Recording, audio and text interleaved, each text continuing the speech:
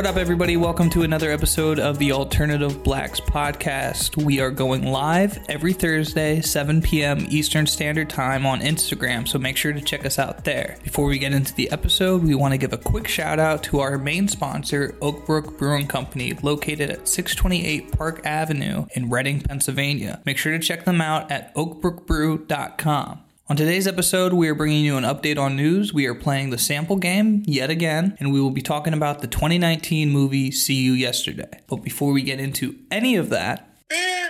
That's right, so thanks everyone for tuning in. What are you drinking today? I'm drinking Hell or High Watermelon by 21st Amendment. Watermelon wheat beer. Amazing summer beer. It's light, it's vibrant, it's delicious. Beautiful. Love it. That's great. I will be drinking for the foreseeable future Perpetual IPA by Trogs because it is amazing. It has a golden color to it. They're year-round. It has Bravo, Chinook, Mount Hood, Nugget, Citra, and Cascade hops. And best served in a tumbler. But I got the Ugly Oyster Reading Premium pint, so... Cheers. Ooh, what are you drinking, Harry?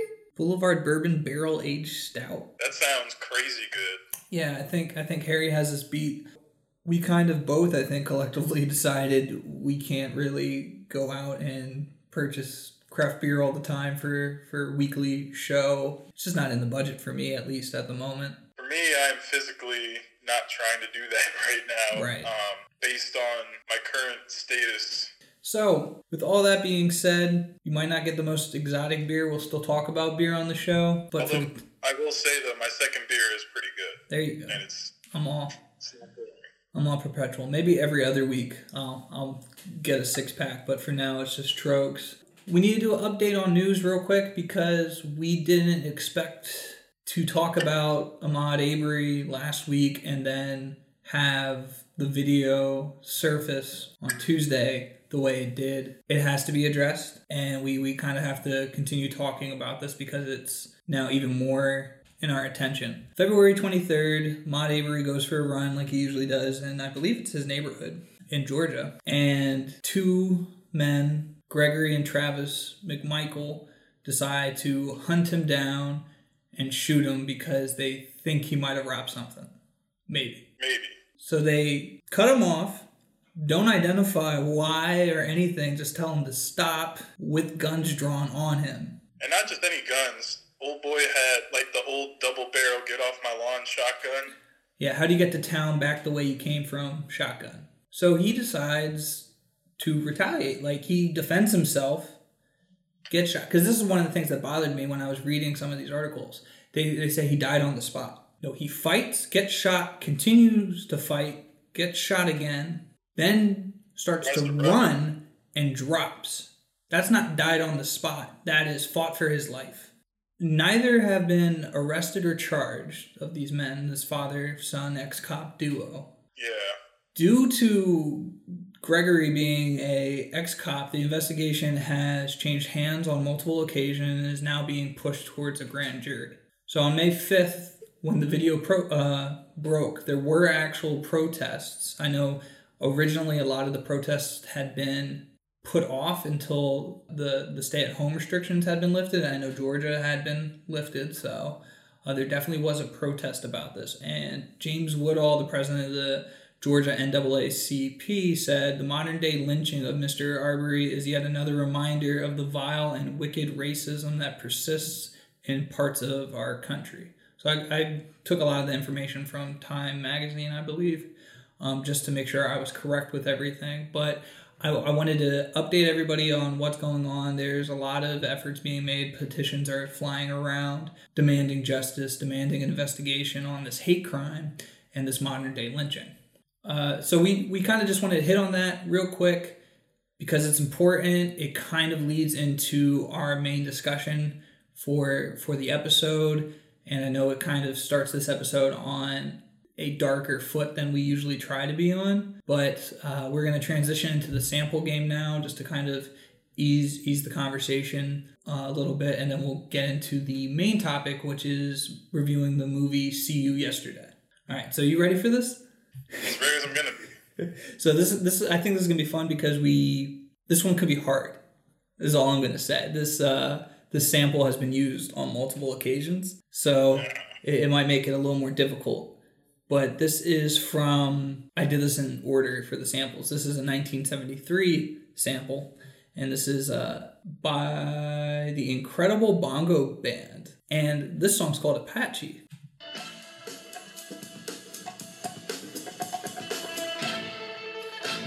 So the sample is actually before the what we know, the dun dun dun dun dun dun. It's this like drum part that you hear.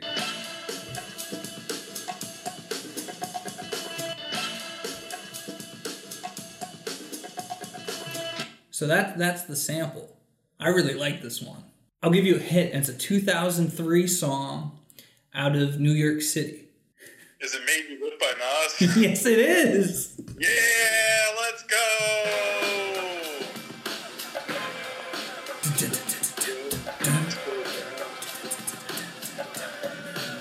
Isn't that incredible? As soon as you played that section, I'm like, I know it. I know it. It's on the tip of my tongue. Yep. So they definitely just slowed that down a little bit to do that sample. I'm gonna give the other songs that sampled it away though real quick. Obviously, from the same name, Apache, you're gonna get the Sugar Hill Gang Apache song. It's Made You Look by Nas. It's That's My Bitch by Jay-Z and Kanye, Watch the Throne, and 100 Miles and Running by Logic featuring Wale. Yeah, you didn't have to include that last one. But he's biracial. All right, here's another one. I think you'll like it. It's the this is a 1974 sample from Gladys Knight and the Pips. It's called Don't Burn Down the Bridge.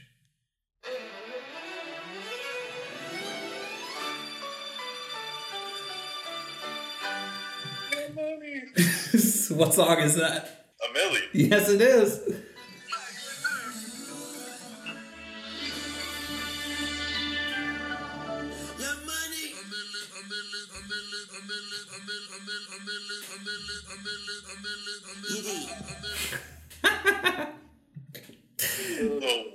Oh, you gotta love it. All right. So for our last sample, it comes out of 1978. It's from Joe Sample, In All My Wildest Dreams.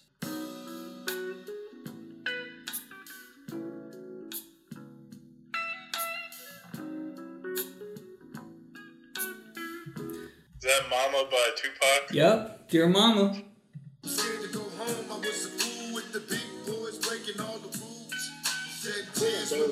That's the game that I thought I was going to be. Yeah, I'm actually really proud of you for this one. You got these all pretty easy, so that means next week I'm going to have to step up the game. Got to go more obscure. I know. I try to make sure that I'm picking a song that I think most people would get, but maybe I'll make it a little more challenging next time. Let's get into the main topic for today's episode, which is the 2019 movie See You Yesterday. It's about two Brooklyn teenage prodigies, C.J. Walker and Sebastian Thomas, building a makeshift time machine.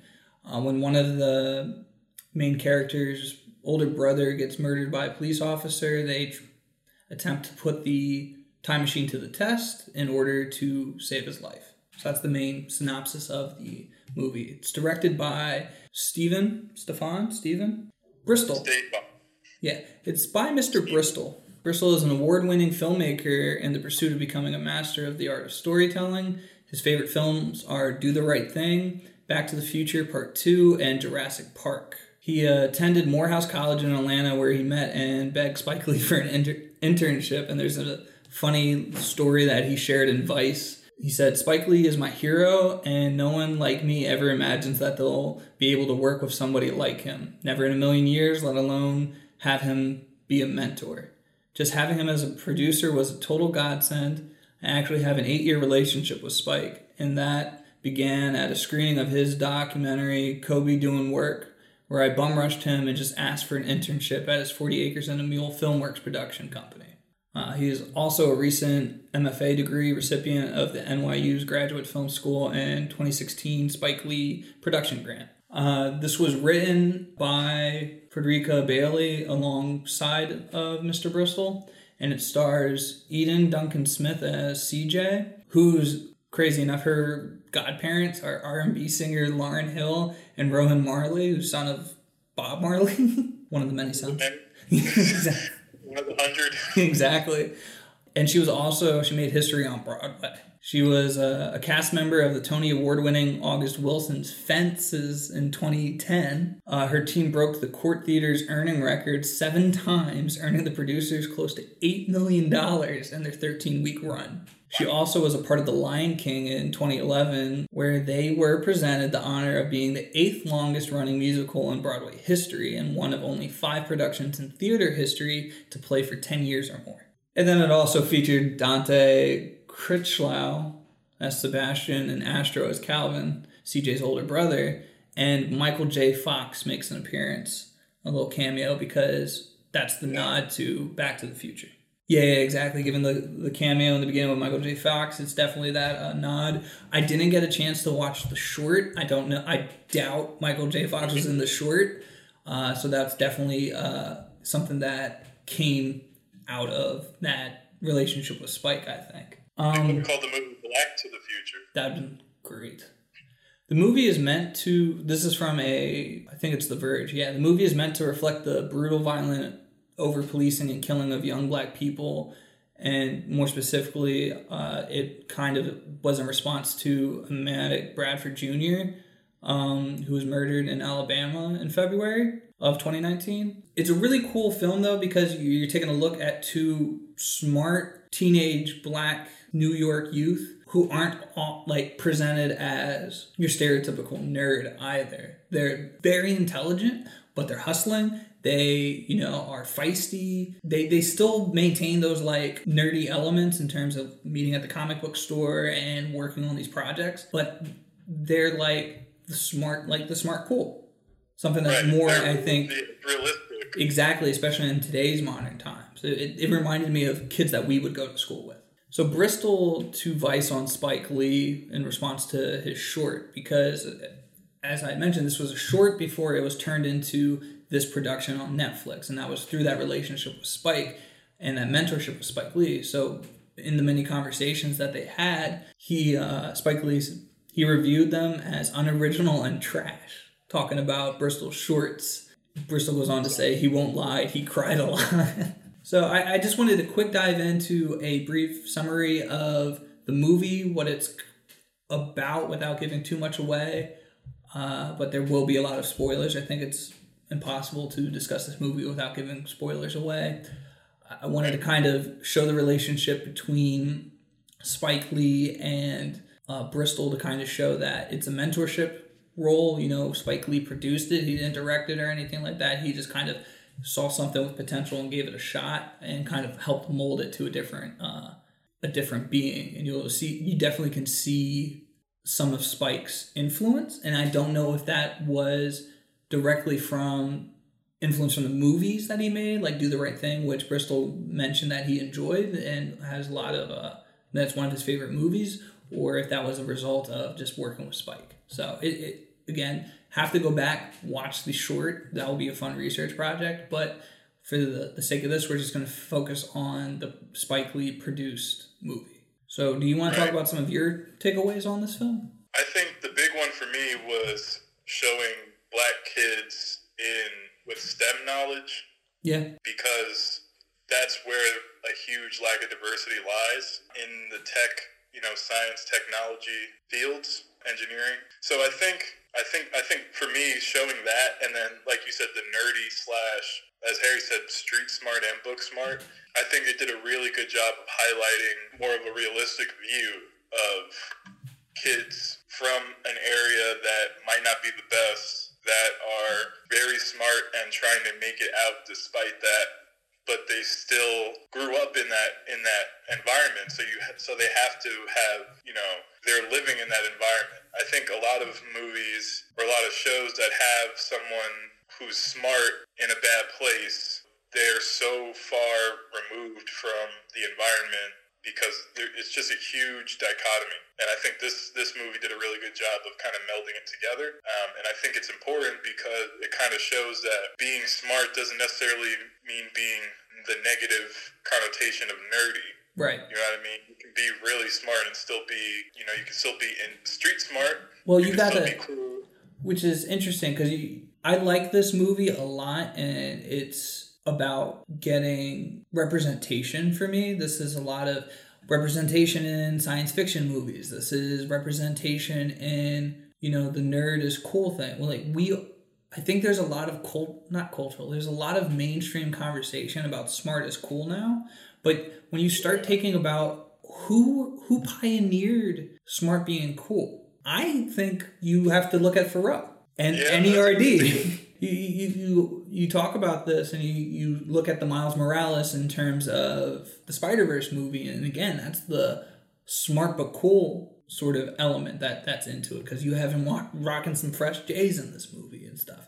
And to go back over to here, like, they are fly. Like, they aren't the, pants are too short, socks are like all the way up, pushing their glasses back on tight. Like, they're swagged out this whole movie. I like that type of representation too, because when you look at the classroom too, you're looking at a very diverse classroom, because a lot of times you put smart black people into a movie in a room full of white people. Right. These are the exceptions, and this is showing. No, this is. And I think that's what it comes down to. I think that's a great way to frame it.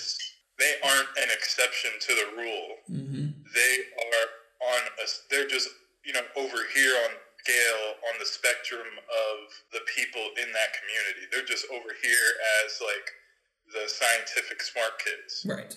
They're not just everyone's here and they're way over here somehow living in this environment. So I think they did a really good job of that, and I think it's really important because it's relatable. Mm-hmm. There are plenty of smart kids. And I like the first glimpse of the edgy side of CJ, where they're getting onto the train and they're was he Puerto Rican? What was his friend's name? What was the friend's name? I can't remember. The dude's trying to hit on her, and she flips the switch quick. Yeah. She had turns on him with you hear almost like the code switch type of conversation. They're talking about this high advanced. They're talking jargon, right? And it switches to not survival mode, but this is where I'm from mode. Yeah. And the dude, you saw the older black gentleman sitting on the wall, witnessing all of this, and he just kind of looks at the kid that was hitting on her. Just what the fuck's wrong with you? Just this look. But he's not even fazed by what they're saying and how they're reacting. And I just really like that, because he's engaged. He notices it, but he's just not a background character. And I think that was a really big part of the movie. They play a lot on who's walking by and stuff like that. Everybody that's in this film was used in a very important way. And I think from a technical side and from a storytelling side, this movie is actually really incredible. I think there might be some storytelling elements that fall a little short, but you're talking about somebody who's just about to really start his career. So And the other thing is, I think you have to do that with a movie like this when you're talking about time travel, because time travel is messy. And this movie is kind of about how time travel is messy. Mm-hmm. You have to have so many of your ducks in a row when you're talking about going back in time, and you have multiple timelines and things like that. You really have to think hard and make very deliberate decisions about small things, because if you're going to go back and alter one little thing, as we know, talking about the butterfly effect or something, this causality. Really right. But also to that point, it's difficult when you have these multiple timelines and going back in time so much to keep everything straight and kind of really tell the story. I think they did a really good job of providing a way to take away a lot of those issues when they got that the additional power source onto the time machine. They were able to kind of eliminate any alterations that they made. Right, so it's kind of like a delete all, but it's right. And they added another caveat into it where not only when they travel back, anything that they had done or any time that they had been gets erased and reset, but that now they only have the ability to go back so far. So I think this was a very clean approach on time travel, because there's a lot of different examples that you can see time travel being this unlimited instrument where you can go back as far as you want or back so far to a certain point, but that's not really limited. And you can run into yourself over and over again with doing so and having to be careful on that. With them taking a lot of those elements out of it, they were allowed to focus on the bigger picture here, which was about this. And I think I had written this down in my notes, is the reliving trauma. I think that was a really interesting element of this movie, because from the movie standpoint, CJ's reliving trauma by having to witness her brother or her friend getting murdered over and over again. And if you take it on an outside level from that, it's telling the story of, well, let's take names away from this. Let's take these people away from this. We as a people and as a society are watching ourselves get murdered over and over again. It's the same story. We're talking about, this was in response to the kid in Alabama, but we're looking right now back in February at a kid that was murdered on a job. We can go back and see the same story over and over again. It can be told the same way. When this movie started off and the first interaction with the brother and CJ and the cops approached them, I immediately physically was affected by it. Like, I could... You know what was going to happen, Yeah, because I was shaking. Like, I literally was shaking. The cops weren't in my living room. They weren't talking to me. But because of this trauma that we were exposed to over and over again, I literally got a physical response from this movie. Yeah, I mean, it's sort of like when they see us. It's sort of like that, you know what's going to happen, yet you still feel it as if you're seeing it for the first time. And I thought about that too, the reliving trauma. And I kind of thought about it from the generational trauma standpoint, you know, the idea that the DNA, the parents passing on the trauma to the child, so on and so forth, down through the generations. And it's like, it's the same issue, it's the same trauma that keeps coming back up over time. Now, in this movie, obviously, you're going back and back through the same, like, small day, but you can also extrapolate that to the issue of, you know, she's gone through this so many times in just a short amount of time. She's lived through generations of, you know, traumatic experience. So that's kind of what I took away from it, is the idea of a generational trauma. You know, it's always the issues and the negativity that's affected just keeps coming back and back and back throughout history because of the negative experiences of our ancestors. Right. I like that response. I like that take on it, because there were multiple elements in this movie that I think were being hit not over the head, but just being brought up. And the other part of it was they could have easily just left this be the officer being the main villain, the main person that was. And he's definitely the top dog of the issue in this movie. But then you got to go even further when they are trying to resolve this issue. And now Sebastian is killed from somebody within his own community. Right. So that adds another layer of it. And once again, it's about, you know, it's about the negative influences that cause that situation to happen. And then it's also about trying to change something very, very big without having any kind of price for it. Mm-hmm. I think that's what the time travel really comes down to, is you're going back to change something that happened, like, you know, trying to save someone's life. Well, someone else is going to have to go in that place. You know, there's got to be a balance to things. Mm-hmm. Yeah. So I think that's kind of what it's talking about. You know, if you want this big prize, you have to pay the price. Which is kind of this conversation at the end too. Then it's a very Spike Lee ending. It's open to interpretation. It's just CJ taking this last attempt on her own, running down the street, and the movie cuts. And it's at least a question, okay, did she finally understand that there is this price and there is this cost? And is she saying that she's willing to be that cost? Or is she actually going to be able to solve it this time? There's just so much conversation at the end of this movie. So what are your thoughts on that? Do you like the way that ended? Me? No, I want a fucking ending. I want an ending. And that's just who I am. I need resolution with a lot. I think I would have been okay with the ending if I was in a classroom or discussion based setting where the movie ended and I had people to talk to, but it was just like 1:00 in the morning. Ruby says she feels like it's an intentional cliffhanger to ignite conversations. And that's exactly what it is. And that's where my problem lies, though, is because it's to ignite conversations. I want to talk about it right there and then, and I had nobody to do it with. And that's where my, anxiety comes from. So it's just a personal problem. It's not a problem with the movie. It's just me. Go figure. But I think it was a great ending. It definitely does spark the conversation. As I said, that's why I want to be in that room with people. But I think it also leans into the conversation of, okay, we just watched the story play out and we heard the reasons and we saw the whys of who got shot, how, all this stuff.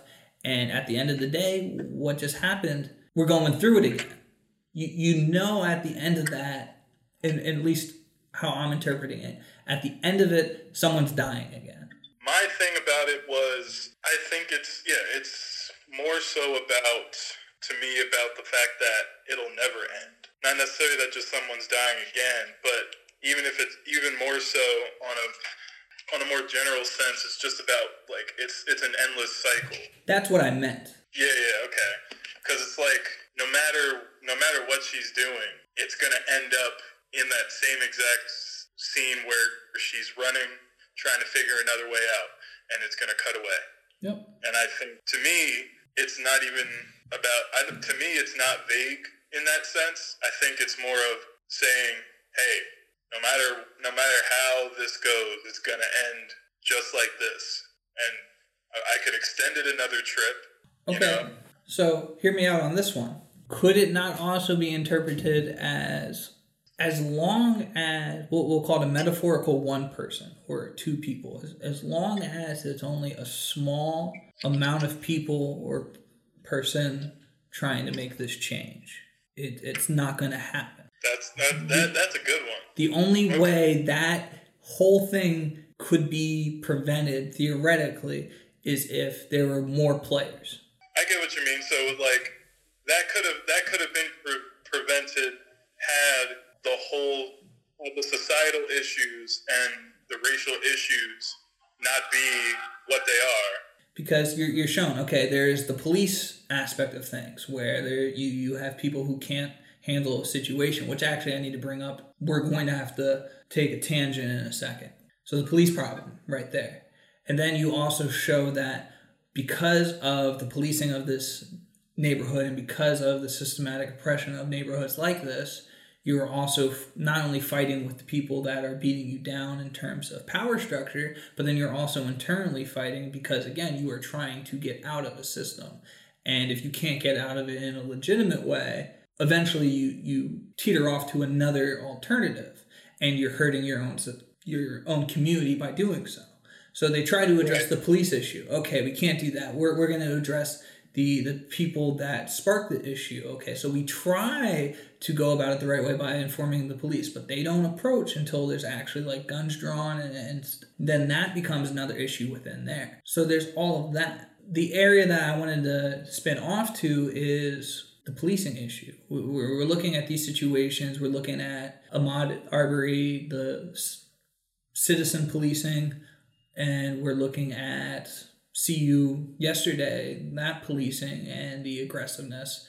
But then we take a look at the stay-at-home protests, Minneapolis, I think, and it was Harrisburg. We were just looking across the nation, and we're looking at people who, one, forced their way into some capitals with weapons. We were looking at mobs of people outside of state houses with lethal weapons, deadly weapons, some of them masked. I can't see who you are. There's a lot of issues there. And we look at a movie where, he was going for his ID, but we were scared for our life and we weren't sure what he was doing. And we've heard, not even a movie, reality of these things happening time and time again. And then you take a look over here, these people even yelling at some of these officers' faces, and no officer looks scared or threatened at these moments. And this isn't me trying to say that those people who are screaming and walking around with weapons should have been killed. It's saying, look at the other side of that. It was nobody, those people at the courthouses, those people with the weapons don't need to be killed. But neither does anybody else that has been murdered. You're telling me that a kid at a park with a play gun that just doesn't have an orange cap was more threatening than the person with an actual assault rifle. Yeah, exactly. Or a dude that's just on a jog is somehow so threatening that you have to get out of the truck with your guns drawn. And that protest point is so important because, I remember when colleges lose, like a big school loses some kind of sporting event, and I think it was Michigan State or something, like somewhere in the Midwest. They lost the national championship game, basketball, and the students just rioted. They were breaking shit, destroying shit. It looked like apocalyptic, like LA riots type stuff. But but you don't see one officer being any, like, minutely aggressive. Right. In any of the videos, any of the pictures, they're just standing there taking it. And if it were the other way around, it would be the officers that are on the offensive. I think that's the important point. No one's saying for the police to start beating the shit out of these college kids, although they deserve it. It's about having enough respect for people in every situation to not go to that extreme. Mm-hmm. We can talk about all the different things that someone could have done to change that situation, but it's got to be far more reaching back than we got to tell the cop this is, that, or we got to go tell the police now so that they know. It goes all the way back to how the department is run. It goes back to whose interests are rampant in the department and in the justice system. The way that innocent until proven guilty is not a thing for people who are darker. Yeah. People who speak a different language or have an accent. There is no that. And it starts there. You would have to go back in time hundreds of years, really, to fight that. And that's why not my fault, but your point on just one person trying to change something so significant, because it's not just a bad situation that happened. It's a situation that was born out of an ingrained injustice that was done to a group of people and that survives today in the psyches of everyone in the country. Very well put. That hits the nail on the head. Bringing it all back, like we just did at the end there, to the movie See You Yesterday. Another point that I wanted, and this is more the nerdy, techie side of me coming out here, is one of the scenes when they're back in the situation, they're with the cops, and it is later in the movie. Calvin has already been killed multiple times. Sebastian has already been killed. And now they're presented with the cops again, and they're on the ground. Calvin's friend is being roughed up, and so is Sebastian. And Calvin's on the ground assessing the situation and looks over at the brochure. And this is the nerdy side of me that I want to talk about, because we're talking about time travel, and I think this is one of the things that they left in the show. In the movie, we talked about a lot of times you can run into former selves of your former selves going back in time in the same situation over and over again, and they kind of eliminated that problem where you have almost endless reach, and they got rid of that problem. With this one, it's the recall. It's the Calvin notices after he's been rescued something's off. Oh, here's a proof. Here's like a paradox. Like, what is this? You have my funeral pamphlet. Like, what's up here? And so you go back into the situation again, and you're looking over at this pamphlet as Calvin, and you see your funeral turn into Sebastian's funeral. And now you jump in to bring the balance again. And it goes back to the conversation that CJ and Calvin had in the kitchen. Calvin is protecting CJ a lot in this movie because he has to play the father role because the father's no longer there. So there's another trope, there's another, stereotype that's perpetuated in this, like the absent father. But this was from another means. It wasn't left the family on his own accord. This was, I think, he was a military member, and it's implied he died. So you're looking at somebody who could potentially have a future, but decides not to in order to provide, protect, and be there for the family.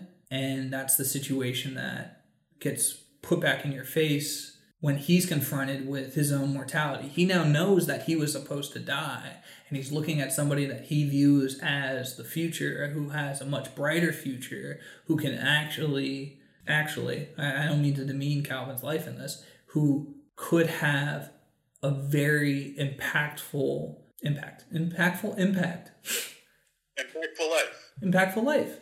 And he makes the decision to sacrifice himself. And it's just this, for me, it's a systematic thing. It really highlights a lot of the systematic elements at place because people are forced to make those decisions.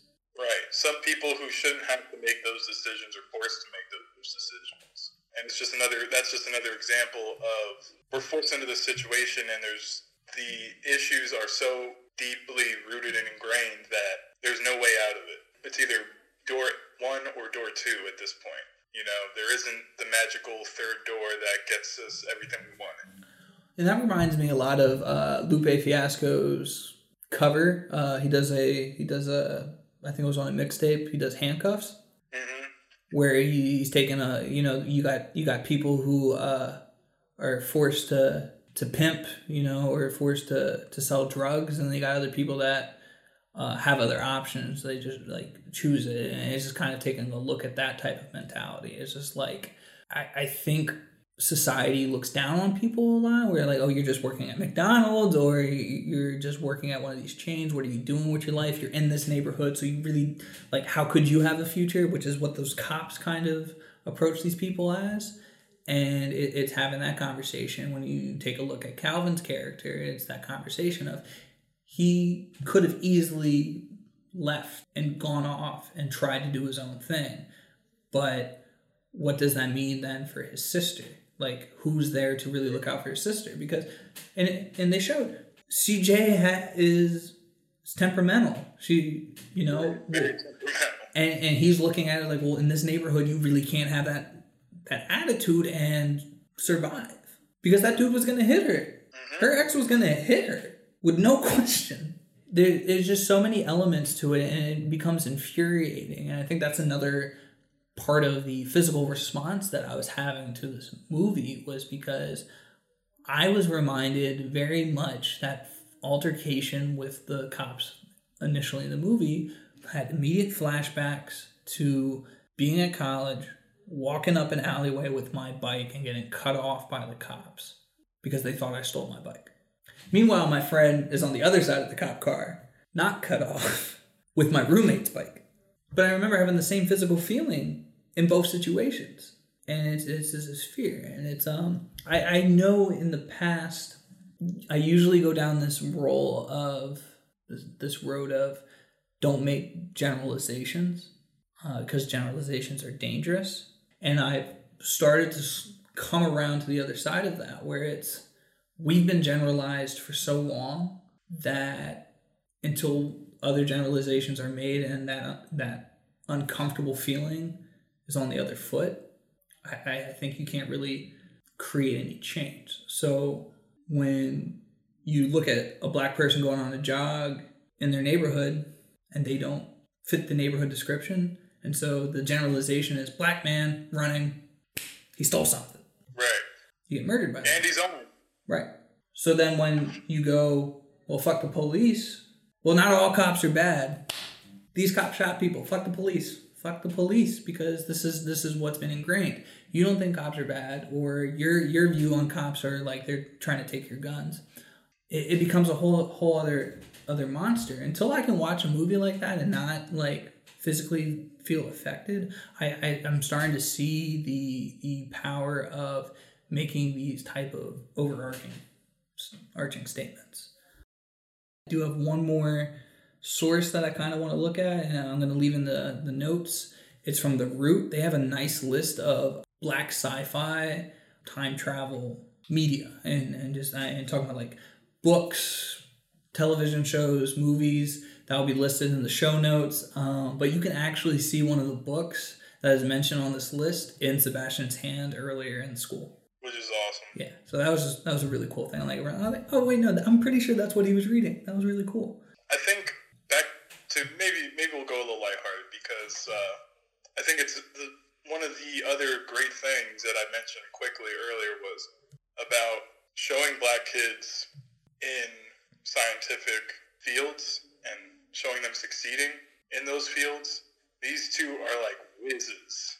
They could go wherever the hell they want to with their education and their knowledge base. And then there's like the juxtaposition of that and they're hustling to earn money like on the side, using their smarts, using their knowledge and their intelligence. And I don't think there's enough of that in shows, movies.